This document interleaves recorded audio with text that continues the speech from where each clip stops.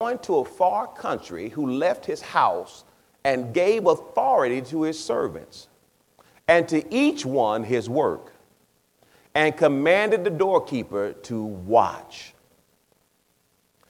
Watch therefore, for you do not know when the master of the house is coming, in the evening, at midnight, at the crowing of the rooster, or in the morning, lest coming suddenly he find you sleeping. And what I say to you, I say to all, watch. I want to talk to you using the title today, He's Coming Again, so tell somebody. He's coming again, so tell somebody. Because ultimately we're living in a day and time in which we have lost sight of the reality that Jesus said he's going to come again. And as we live, we are living life as though it will always be this way, and that there's nothing left yet to happen, or there's nothing left yet to come. One of the most popular heresies in the world today is that hell is not real, and that ultimately hell is a state of mind or a state of existence that many people are already living in their own hell, the hell of their mind, the hell of their condition. But I need to then stop and say, listen, brother, my sister, that there is truly a hell. Because ultimately, why in the world would Jesus then suffer such a horrible death to keep us from something that doesn't exist? Why would he suffer such a horrible, torturous death in order to keep us from something that doesn't exist, or something that is simply a state of the mind? Because here's the thing, the mind can be changed. Therefore, the state of the mind can be changed. So ultimately, it is important for us, those who have the promise. Jesus says, I go to prepare a place for you. And if I go to prepare a place, I will come again. And the come again is what we're talking about today. Because ultimately he says, if I'm going to prepare this place, I will come again to receive you, that there I am, there you may be. Where I am, there you may be also. And why would we not be completely engrossed with the idea of what he says next? He says, in my Father's house are many mansions. Wait a minute. If for no other reason, I just want to see how that can be. Because I've lived in several houses in my lifetime, but they were none of which were mansions. They were all houses, for sure, and some on the verge of shanty, but never mansion. But Jesus says, in my Father's house. He said what the Father has ain't even a mansion, it's just a house. And it's got many mansions in it. But he says, I'm going away and I'm going to prepare a place, and I will come again to receive you. That there I am, there you may be also. So Jesus is telling this parable, and understand, this is the same we were sharing with you last week from Matthew's version of what Jesus taught. Mark's version is found in chapter 13. Matthew's version is found in chapter 24 and 25, and it's called the Olivet Discourse. And ultimately what happens is, I told you this last week, that Jesus and the disciples are walking past the temple, and as they walk past the temples, Mark records that they actually said, look at all these beautiful buildings. Because there were multiple buildings that made up the temple, but there was a primary worship area in the temple, and then the place of the holies of holies. And they look over and they said, Jesus, Master, look at this. Look how beautiful it is. And Jesus responds and says, listen, now one stone will be left on another. And then they responded later, when he gets to the mountainside and he sits down next to on the Mount of Olives, they come and say, Jesus, when is that going to happen? When is it going to be that the temple will be torn down? And what will be the sign of your return? And what will be the sign of the end of the age? And Jesus is responding in this 13th chapter of Mark. Matthew records it in the 24th chapter and the 25th chapter. And then Luke records it in the 19th chapter. and is sharing with them, the 21st chapter of Luke. And in that, he's sharing and helping them to understand the reality of what's going to take place leading up to his return and the end of the age. We understand, because I shared this with you last week, we understand that the first question that they asked was, when is the temple going to be destroyed? And we know that by historic fact that in AD 70, that temple was destroyed and completely demolished. But also Jerusalem was burned at that time. We now understand then that if that has been fulfilled, then what's left are the last two questions to answer. What will be the sign of your return, and what will be the end of the age? And Jesus says, of that day, of that hour, no man knows the day nor the hour. But he says, but I tell you to take heed and to watch. But then he goes on and he tells a parable, because he tells a series of parables. And the one that Matthew pulls out is the one here. He says, it's like a man who goes on a far trip and he leaves his house in the care of his servants. And he says, and that master left the house in the care of his servants, and he gave each one of them some work to do.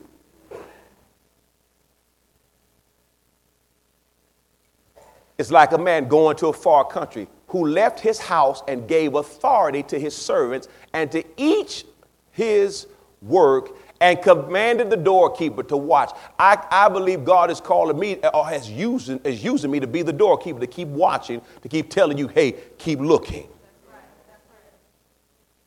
But notice here, he says, he gave each one work to do. And I would imagine that if you begin to think about what he might mean, you might start thinking about church work and things of that nature, and serving as an usher, or singing in the choir, or being a part of the deacon board, or being one. And yes, those are expressions of your service to God. But here is the greatest part of what God desires for each and every one of us. He desires for each and every one of us to be his witnesses. To tell somebody the good news of his love, the good news of his saving grace, and the reality that he's coming again. And when he does, he's going to take those who belong to him back to heaven, and those who have not put their confidence in him will be judged. 5 things that we understand that God has given to the church as its purpose. 5 things that Jesus Christ has ordained. He says, upon this rock I will build my church, and the gates of hell will not prevail against it. We understand the evangelism and discipleship because he says, go ye therefore into all the nations and make disciples. So we understand that at the core of everything we do at church, everything we do as a body of Christ, at the core of that should be 5 things. And let me say this, because a lot of times we do things that have nothing to do with these. Because if you could help me to understand how selling fish dinners meets one of these 5, I would love to hear it. But we'll sell them and fuss each other out and leave the church and get mad because somebody, they put my spaghetti on the back burner and then gave all theirs out and didn't give mine out. I got a whole pan of chicken here, and all these people was out there hungry, and they didn't pass out my chicken.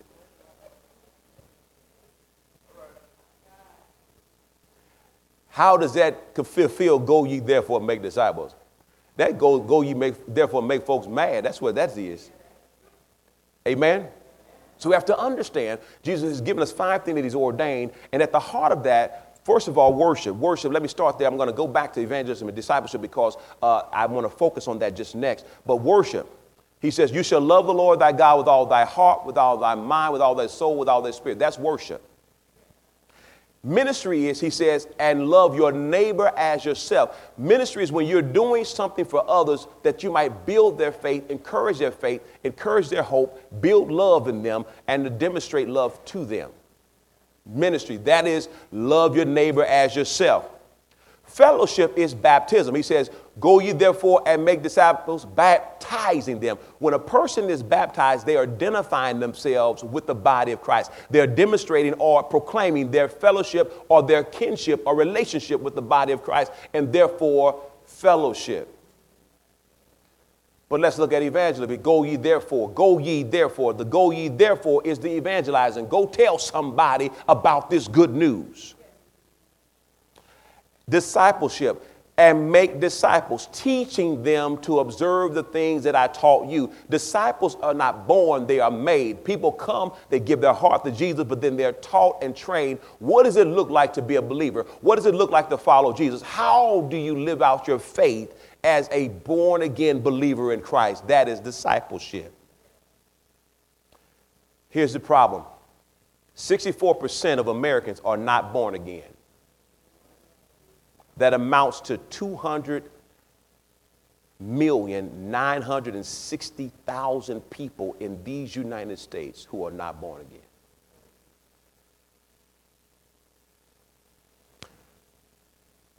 %64 of Americans are not born again. And yet it is evident that Jesus is coming. And yet, just in America, 64% are not born again.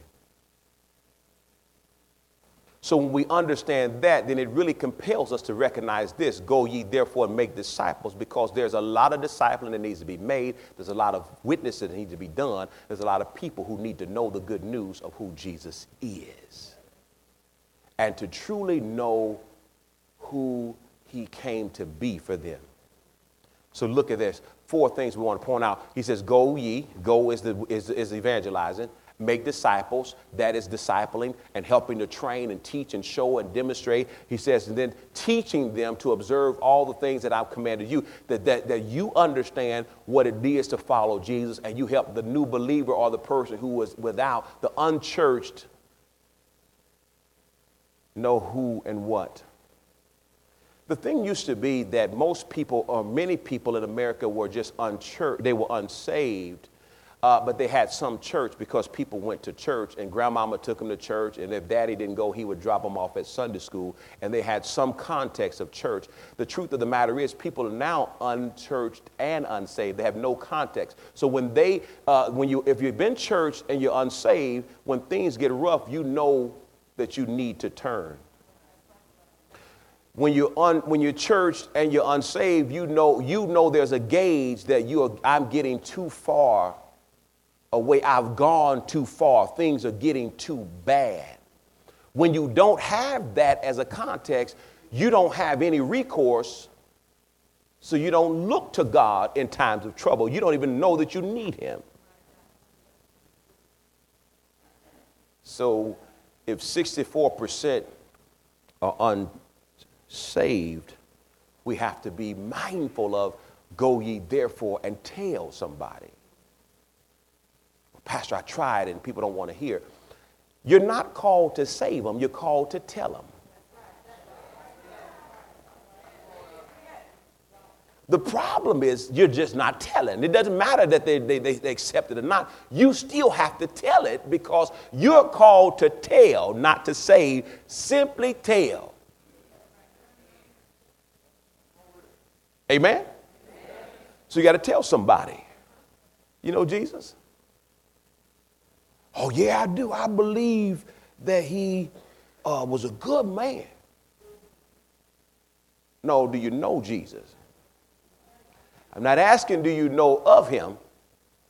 I'm asking, do you know him? See, I know of Michael Jordan, but I don't know him. I've heard somebody talk about him. I've heard somebody praise him. Heard somebody even worship him. He had the jersey, had the shoes, had the headband, had the wristbands, had the socks, had the underwear, had the t-shirt, had it all.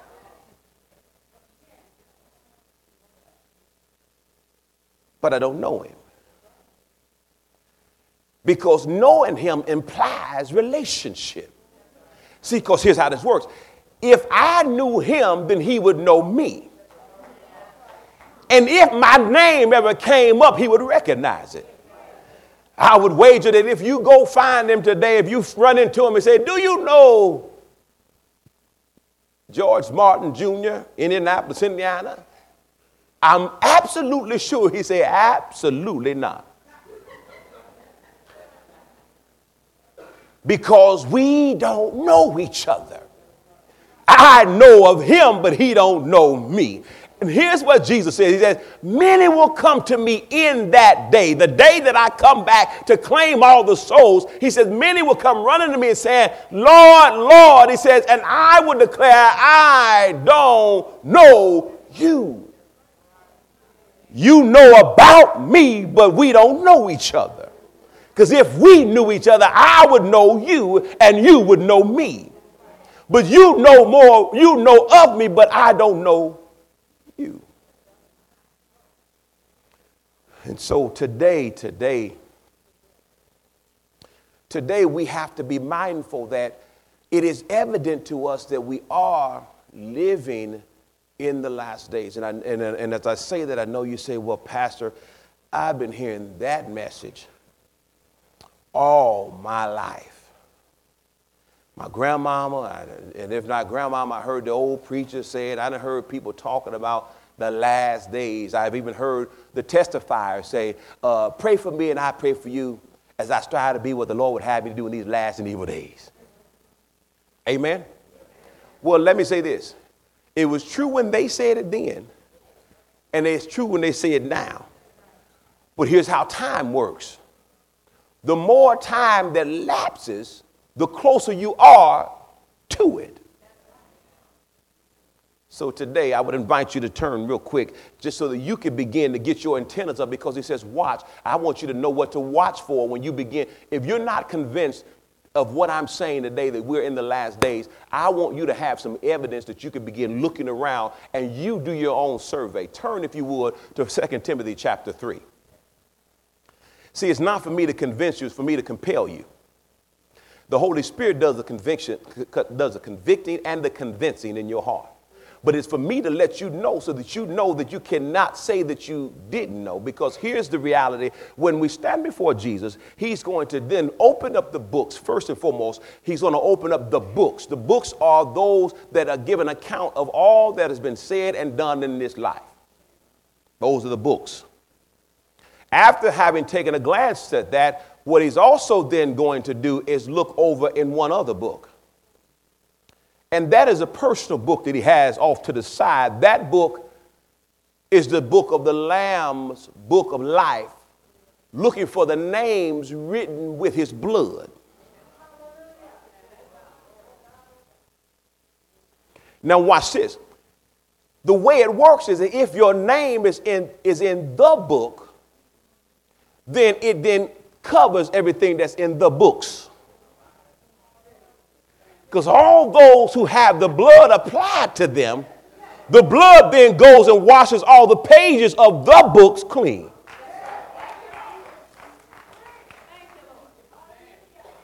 So the key is I got to make sure that I know him, because it's not knowing of him. Because understand this, it has been proven by sociologists that that there are people, their personality type, that they are more inclined to be religious. If they're inclined to believe something, they're inclined to believe a religion or a system of belief. And at its definition, religion, by its most simplistic definition, is simply this: a set of beliefs and practices that follow those beliefs. Some people believe they're supposed to go to church. They don't have to be saved, they just need to go to church. It's a good thing to go to church. I believe you're supposed to try to treat everybody right.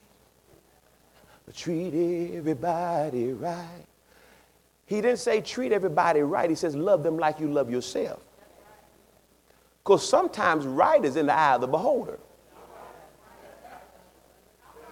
I try to treat everybody right, but hey, listen, if I can get over on you, I'm going to get over on you, because hey, I got to get mine for me. So we must understand that God is not calling us to be more religious. He's asking for us to be more relational. Because here's what happens. In religion, as long as nobody know you did it, it's all right. Okay, wait a second. As long as the people who know you in the religious setting don't know, then it's good. But in relationship, it doesn't matter where you are. Bermuda, Afghanistan, Australia, you can be hundreds and thousands of miles away from where everybody knows you. But you still recognize that there's one still watching. See, in religion, as long as I can cover it, I can keep it. As long as I can hide it, I can hold on to it. But in relationship, I'm striving from the heart to not just cover it, I'm trying to clean it. Not just try to keep it, I'm trying to kill it. Because he says, if you're going to come after me, you must deny yourself daily and take up your cross. The cross is not a symbol of the necklace. It is a representation of death. So when he says take up your cross every day, he said you got to die to you every day. Stop being like you and be like more like me every day. Because in religion, people will cuss you out on the parking lot. Matter of fact, the boldness and the stiff-neckedness that we see today, they don't even wait to the parking lot. They get you out there in the lobby. We had a sister here that treacherously called Lady Toya a B-I-T-C-H standing right out there.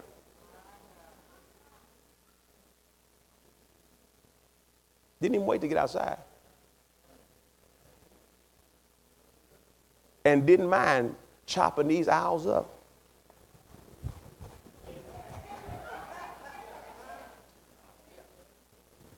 Didn't mind it. But to do that right out there. So we have to understand religion will get you to hell. Because here's how I see this, and I hope it blesses you. You don't take your car to the shop unless it's broken. Am I right? So watch this. If you don't think it's broken, you ain't going to try to fix it. If you got enough religion that you don't think anything's wrong, you ain't looking to get right.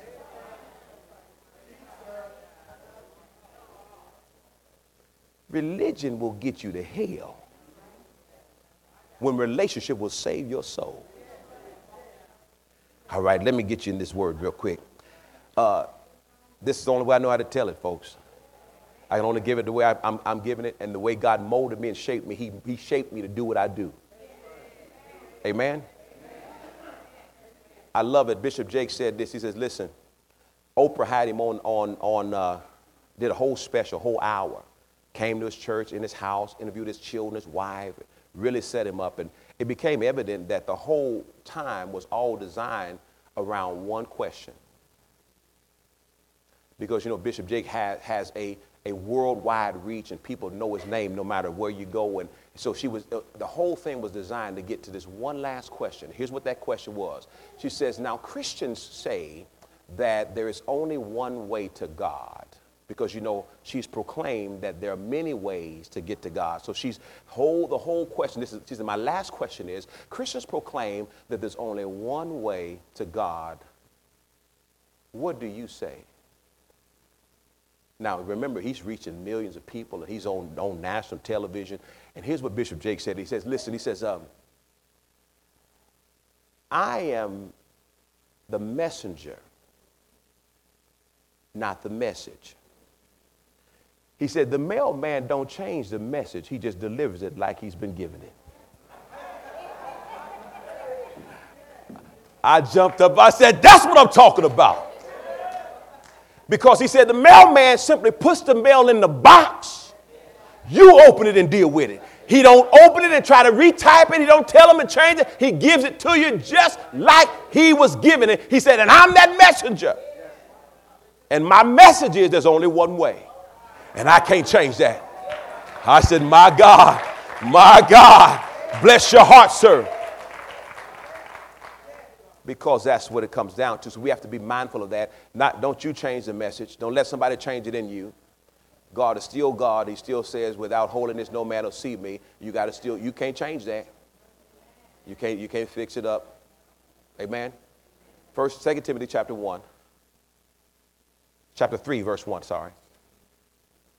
You there? Look at verse 1. But know this. He said, just know this now. Don't forget. Don't forget. Don't get lost in the shuffle. He says, know this, that in the last days, perilous times will come. Is there anyone here that would suggest to me today that by witness, and if you do believe this, stand up and just wave your hand, that we are not living in perilous times? Let me explain to you what perilous is. It's not a word that you may not be familiar with. Perilous means difficult, challenging,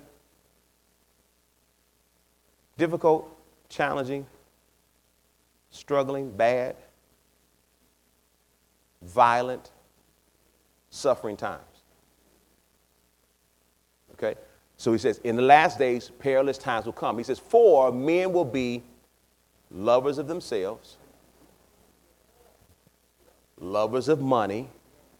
So I'm giving you this so that you know what to look for as you look around to gauge whether or not we are in the last days and whether or not I'm right when I'm telling you he's coming again.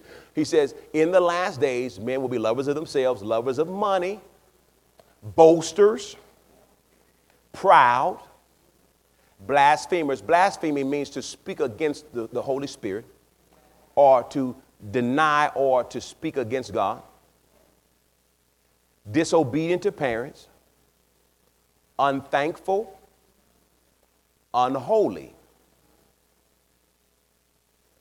unloving, unforgiving, slanderous. Slanderous is talking about people or spreading rumors or declaring things about people that are not true. And even if some of it is true, that the intent is to degrade or to diminish the vision or view of them by others.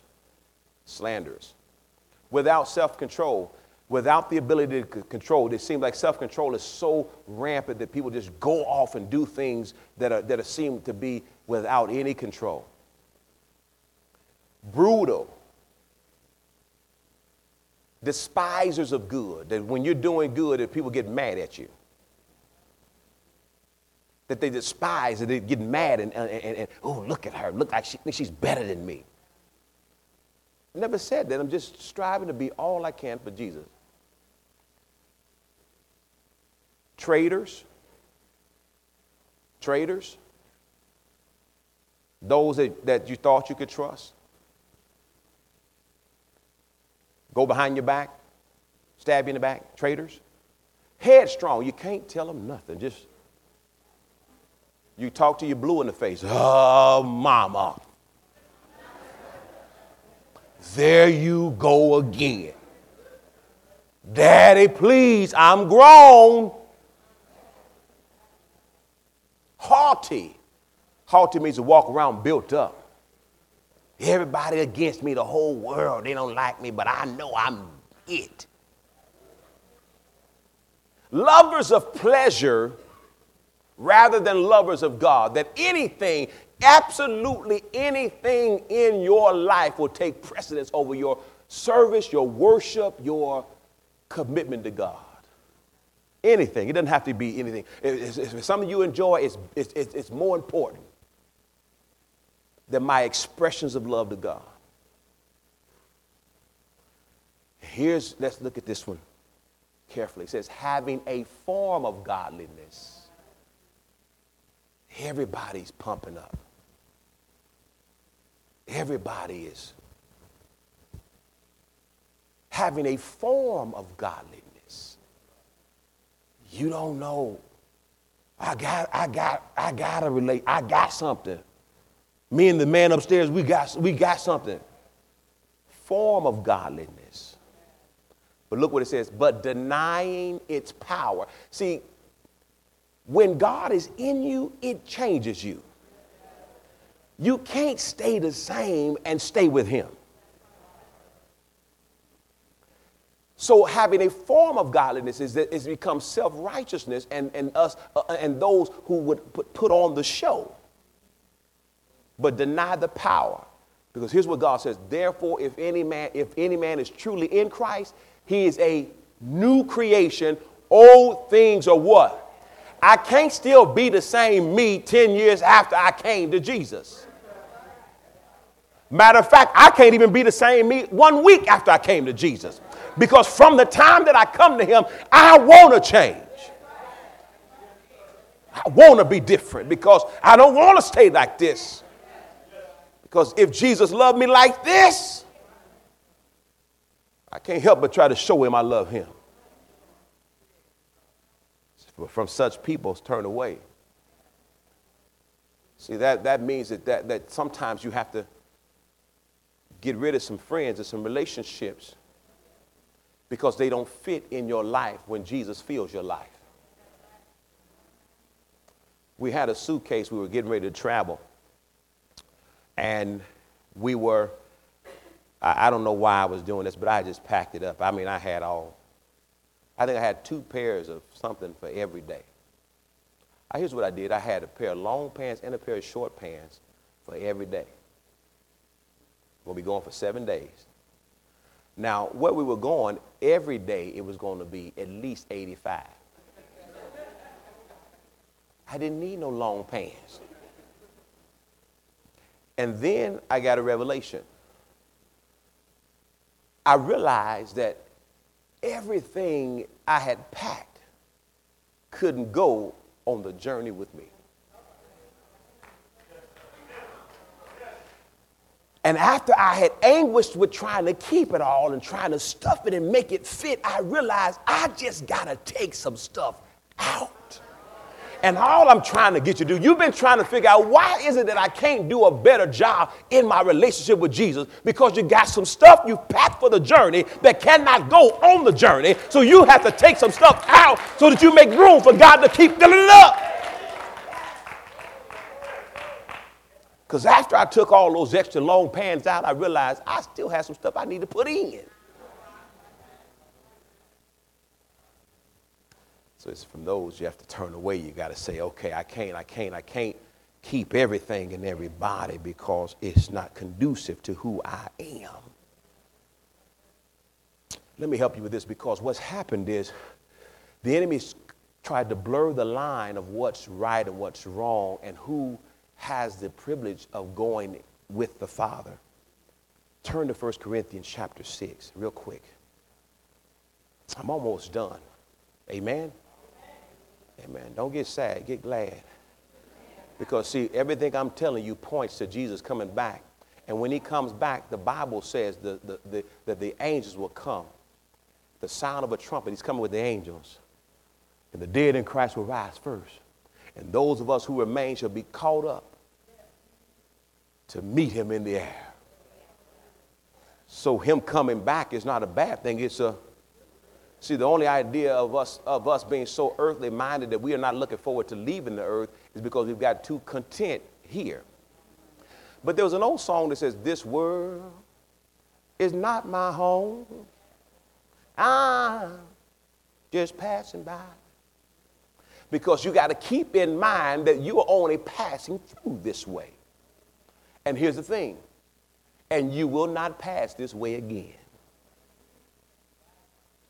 So we must be mindful that we're going to see the King. Amen? And we want to see him in peace. 1 Corinthians chapter 6. You there?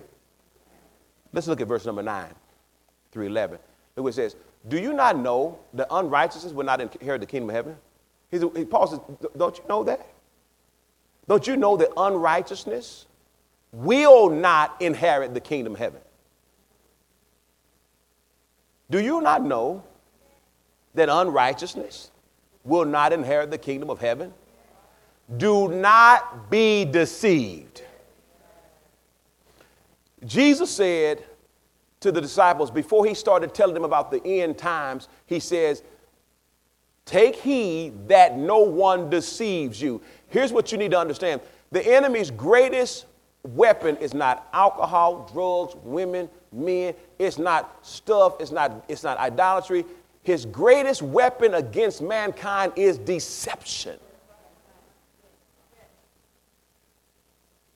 He is working to deceive men. And in Revelation, Jesus declares that all the world has been deceived. So he says, don't be deceived. Neither fornication. Fornication is any sex outside of marriage. Nor idolaters, those who idolize things and lift things up and put them in a space that only should be reserved for God. Adulterers, though anybody who is married who has sex outside of that marriage. Nor homosexuals. I think we've heard enough about that to know what that means. Nor sodomites, because I'm not that, I'm this. Nor thieves. Nor covetous, those who are always jealous and wanting what other people have and mad at other people because they have what they don't have and they're trying to get it and trying to do it the best they can to lie to steal to get it. Drunkards. You mean to tell me social drinking, Pastor? Because I don't get drunk. I just get a buzz. I just take the edge off. Let's work with this thing for a minute. Who among us has a light that goes off that says, I'm drunk? You don't know until you get there when you start saying liquor. I can hold my liquor. Liquor, you there. And you didn't know it until you got there. So if he's saying drunkenness will not inherit the kingdom, why would you play with your soul? Don't give me a social or a unsocial or public or private drink. Just don't give me none. Don't even offer it to me. If he says it will not inherit the kingdom, he says no unrighteousness will. And I'm trying to go to heaven. I ain't trying to. Yeah, you can have yourself a good old time, but it ain't gonna be nothing like the time you will have when you see Jesus. Nor revilers, those are people that are just always got something going on the edge, always. Nor extortion, but revilers are also cussers too. That word reviler also includes violent speaking and unrighteous speaking. Nor extortioners will inherit the kingdom of heaven. But look what he says. He says, and such were some of you. He says, I know that we used to be. So notice Paul is making the assumption that you used to be this stuff, not that you're still doing it. He says, and such were meaning past tense. Things I used to do, I don't do no more. The places I used to go, I don't go. We get excited too. Things I do. And look, and just came from the place that you used to go because you still went. Then almost beat your hip raw.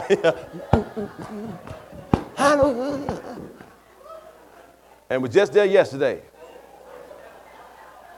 Matter of fact, I almost missed church because you just came from there this morning.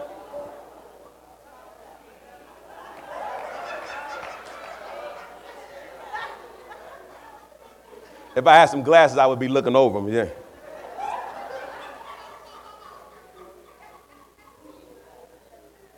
See, the thing about it, people of God, he says, as such, these things you were once these things.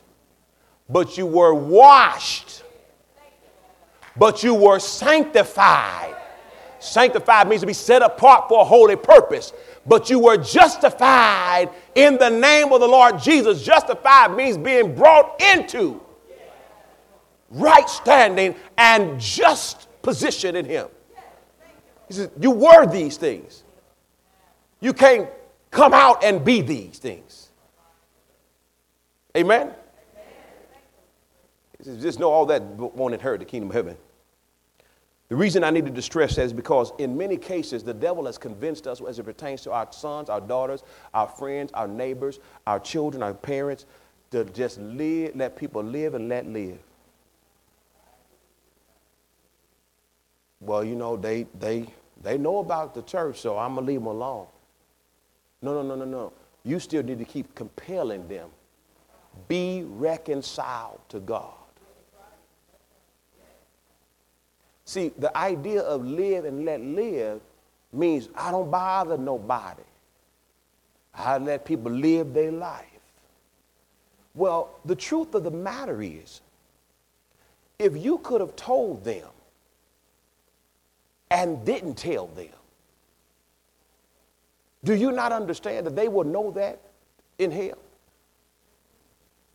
Here's what the Bible shows us. Jesus teaches us. He shows us that you'll be conscious. And I believe that, that what's going to cause, because we understand this, that this flesh that we're living in, it burns at 1,800 degrees completely. It just start to burn up. I'm sorry, at 700 degrees. Now, with that said, if that's the case, the Bible says hell and death will be thrown in the lake of fire, which burneth with fire and brimstone. In order to survive eternity in the lake, you will have to have a different body. It will be a body that can withstand the heat. The torture and the torment of hell will not be the heat. The torture and torment of hell will be that you realize you didn't have to be there. Because here's what the Bible says. Jesus says there will be weeping and gnashing of teeth. Let me help you with this. You gnash your teeth when you get upset with yourself for doing something. You say, I knew better.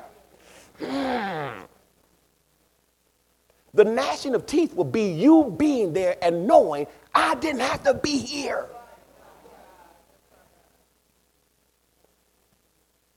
Because I've heard people say, if it's hell is hot, I'm okay because I can deal with the heat. It won't be the heat that's going to be the problem. You will have a body that can sustain in the heat. It will be your consciousness of the fact, because the body goes away, but the soul is what lives. That is your mind, your will, your emotion. The part of you that is alive is your soul. That soul will be moved into a new body that can withstand the heat and that can stand it for eternity. And you will always have this knowledge. I didn't have to be here.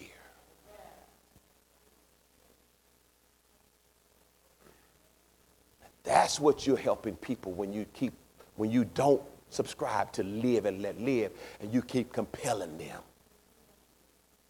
What profit is it for a man to gain his whole world and lose his soul? When you compel them, be reconciled to God. Love God with all your heart. Surrender your whole life to him. That's what you're saving them from. Because here's the thing. Turn to Acts chapter 1. I'm done. Acts chapter 1, verse 8. I'm going to show you this, and then I'm going to conclude.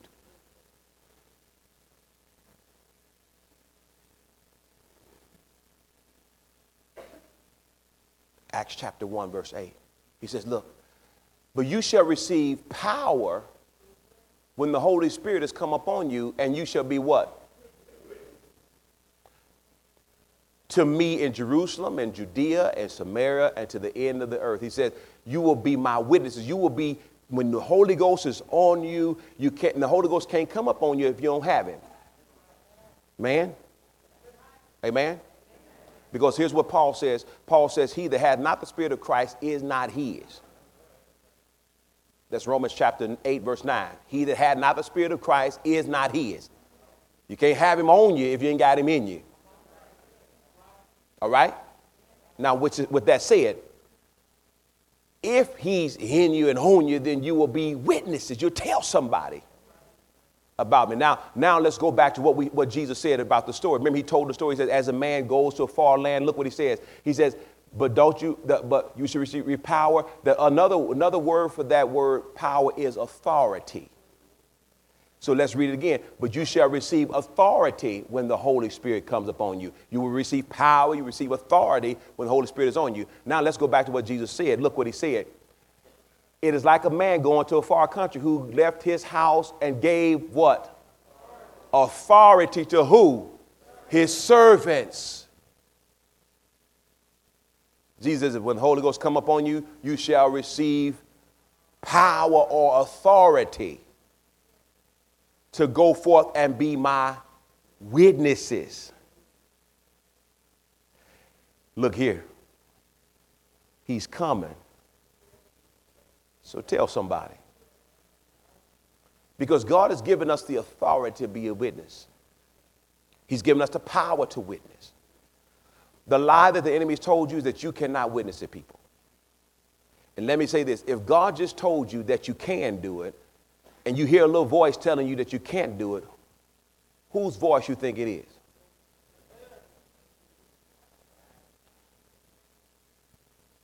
If God told you you can do it, and you hear the little voice telling you that you can't do it, whose voice is it? Because the enemy wants to make God out of a, let me help you with this and I won't let you go. The story of Job, we all have read that story. If you're not, then let me share with you. A man suffers great distress. But here's how the story opens. The story unfolds with it saying that Satan was walking to and fro in the earth. And then as God was assembling with all of his sons, then Satan standing out there and he says, well, what have you been up to? He says, well, I've been going to and fro looking. And then God says to Satan, he says, have you considered my servant Job? He says, yeah, God says he's a perfect and upright man. Satan said, yeah, but see, he loves you like that because of all the stuff you gave him. So God says, he says, listen, take all the stuff from him, just don't touch his body. I promise you, he's going to stay the same way. He takes all Job's money, takes his family, takes all his goods. Job doesn't curse him. He comes back and says, well, I know what it is. You keeping him in good health. He says, touch his body, but don't take his life. He gives Job sores and what appears to be something like leprosy. Job has all the sores. His body's healed. And here's what happens, people of God.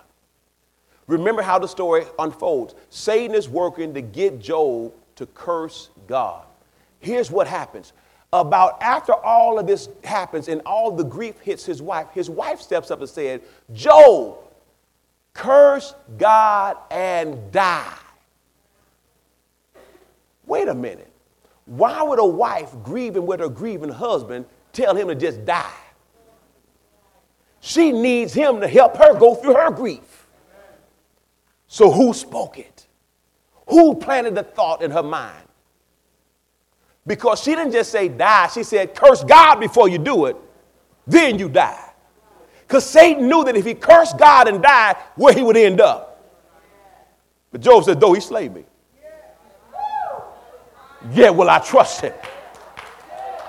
Now, let me help you with something, because you've heard this at funerals, and the next time you hear it, be understood. Don't stand up and wave your hand and disrupt the service. Let all things be done decently in order. It is truly stated, the Lord giveth and the Lord taketh away. But that's not the word. Job made that statement, but God wasn't taking anything from him. There are people right now who won't go to church because they're angry at God because somebody stood behind one of these and at their grandmother's funeral and said, the Lord took them. A mother who's had a baby who died unexpectedly, the Lord took him. The Lord didn't take Job, and they quote Job saying that. Job thought God was doing it, but God wasn't doing it. It's truly recorded that Job said that, but what Job said was not truth. I'm helping you if you don't get it. Because Job did say that, but Job didn't know, and what he said was not true. So you shouldn't repeat it. The Lord giveth, the Lord taketh away. Blessed be the name. That is not truth. The Bible says very clearly, God wasn't doing this to Job. Satan was doing it, and God allowed it. But God wasn't doing it. He wasn't taking away. God had given it, but he didn't take it away. Satan took it.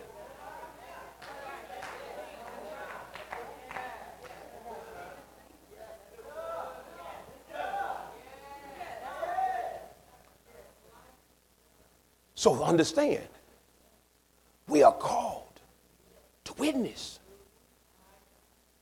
to the power of God, to the goodness of God, to the transforming grace of God. See, if God has brought you out of something and you once were, then that is your testimony for somebody who's in.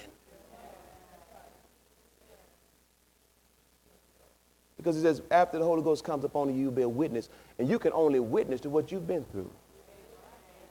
You can only witness what you've been a part of. And if God brought you out, you can say, sir, I understand you struggling right now. My brother, my sister, I know you need to let him go, girl, but I assure you, I had a relationship just like it, and I was locked in. I thought I loved him. I thought I couldn't do it without him, but I thank God today I'm here without him. I've been without him in 10 years. You can make it. You will overcome. God will bless you. And then you can do this. You can say, girl, let him go. And you can say, honey, come here. After I let him go and I stayed away from him, God brought him, hey. And your husband can stand there smile and say, yeah.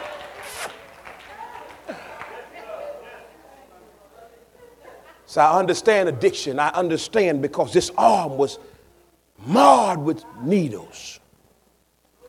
You can pull your sleeve up and say, but thanks be to God. Every time I turn around, God was blessing me and he was helping me. And I've been clean for 20 years now. See, we glamorize what we used to be rather than glamorizing what God has made us to be. See, we spend most of the testimony talking about how much you took and how many times, and, you know, and could nobody take more than me. That ain't helping nobody. I was the baddest one out there, you know. I had 2 or 3 of them. That ain't helping nobody. All you need to say is I was a dog. Had more than one woman on the side. You ain't got to talk about it. You got to name them. Because see, when you talk about it too long, you start to envision. You go back and run down memory lane. And let me tell you, you can't run down memory lane too many times without parking down there.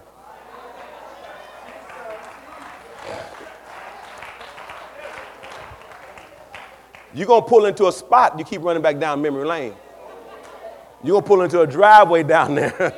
Matter of fact, not a driveway. We're going to go on up in the garage and hide the car because I'm staying. You don't go down memory lane, amen? You only look back to speak about where you're going, amen?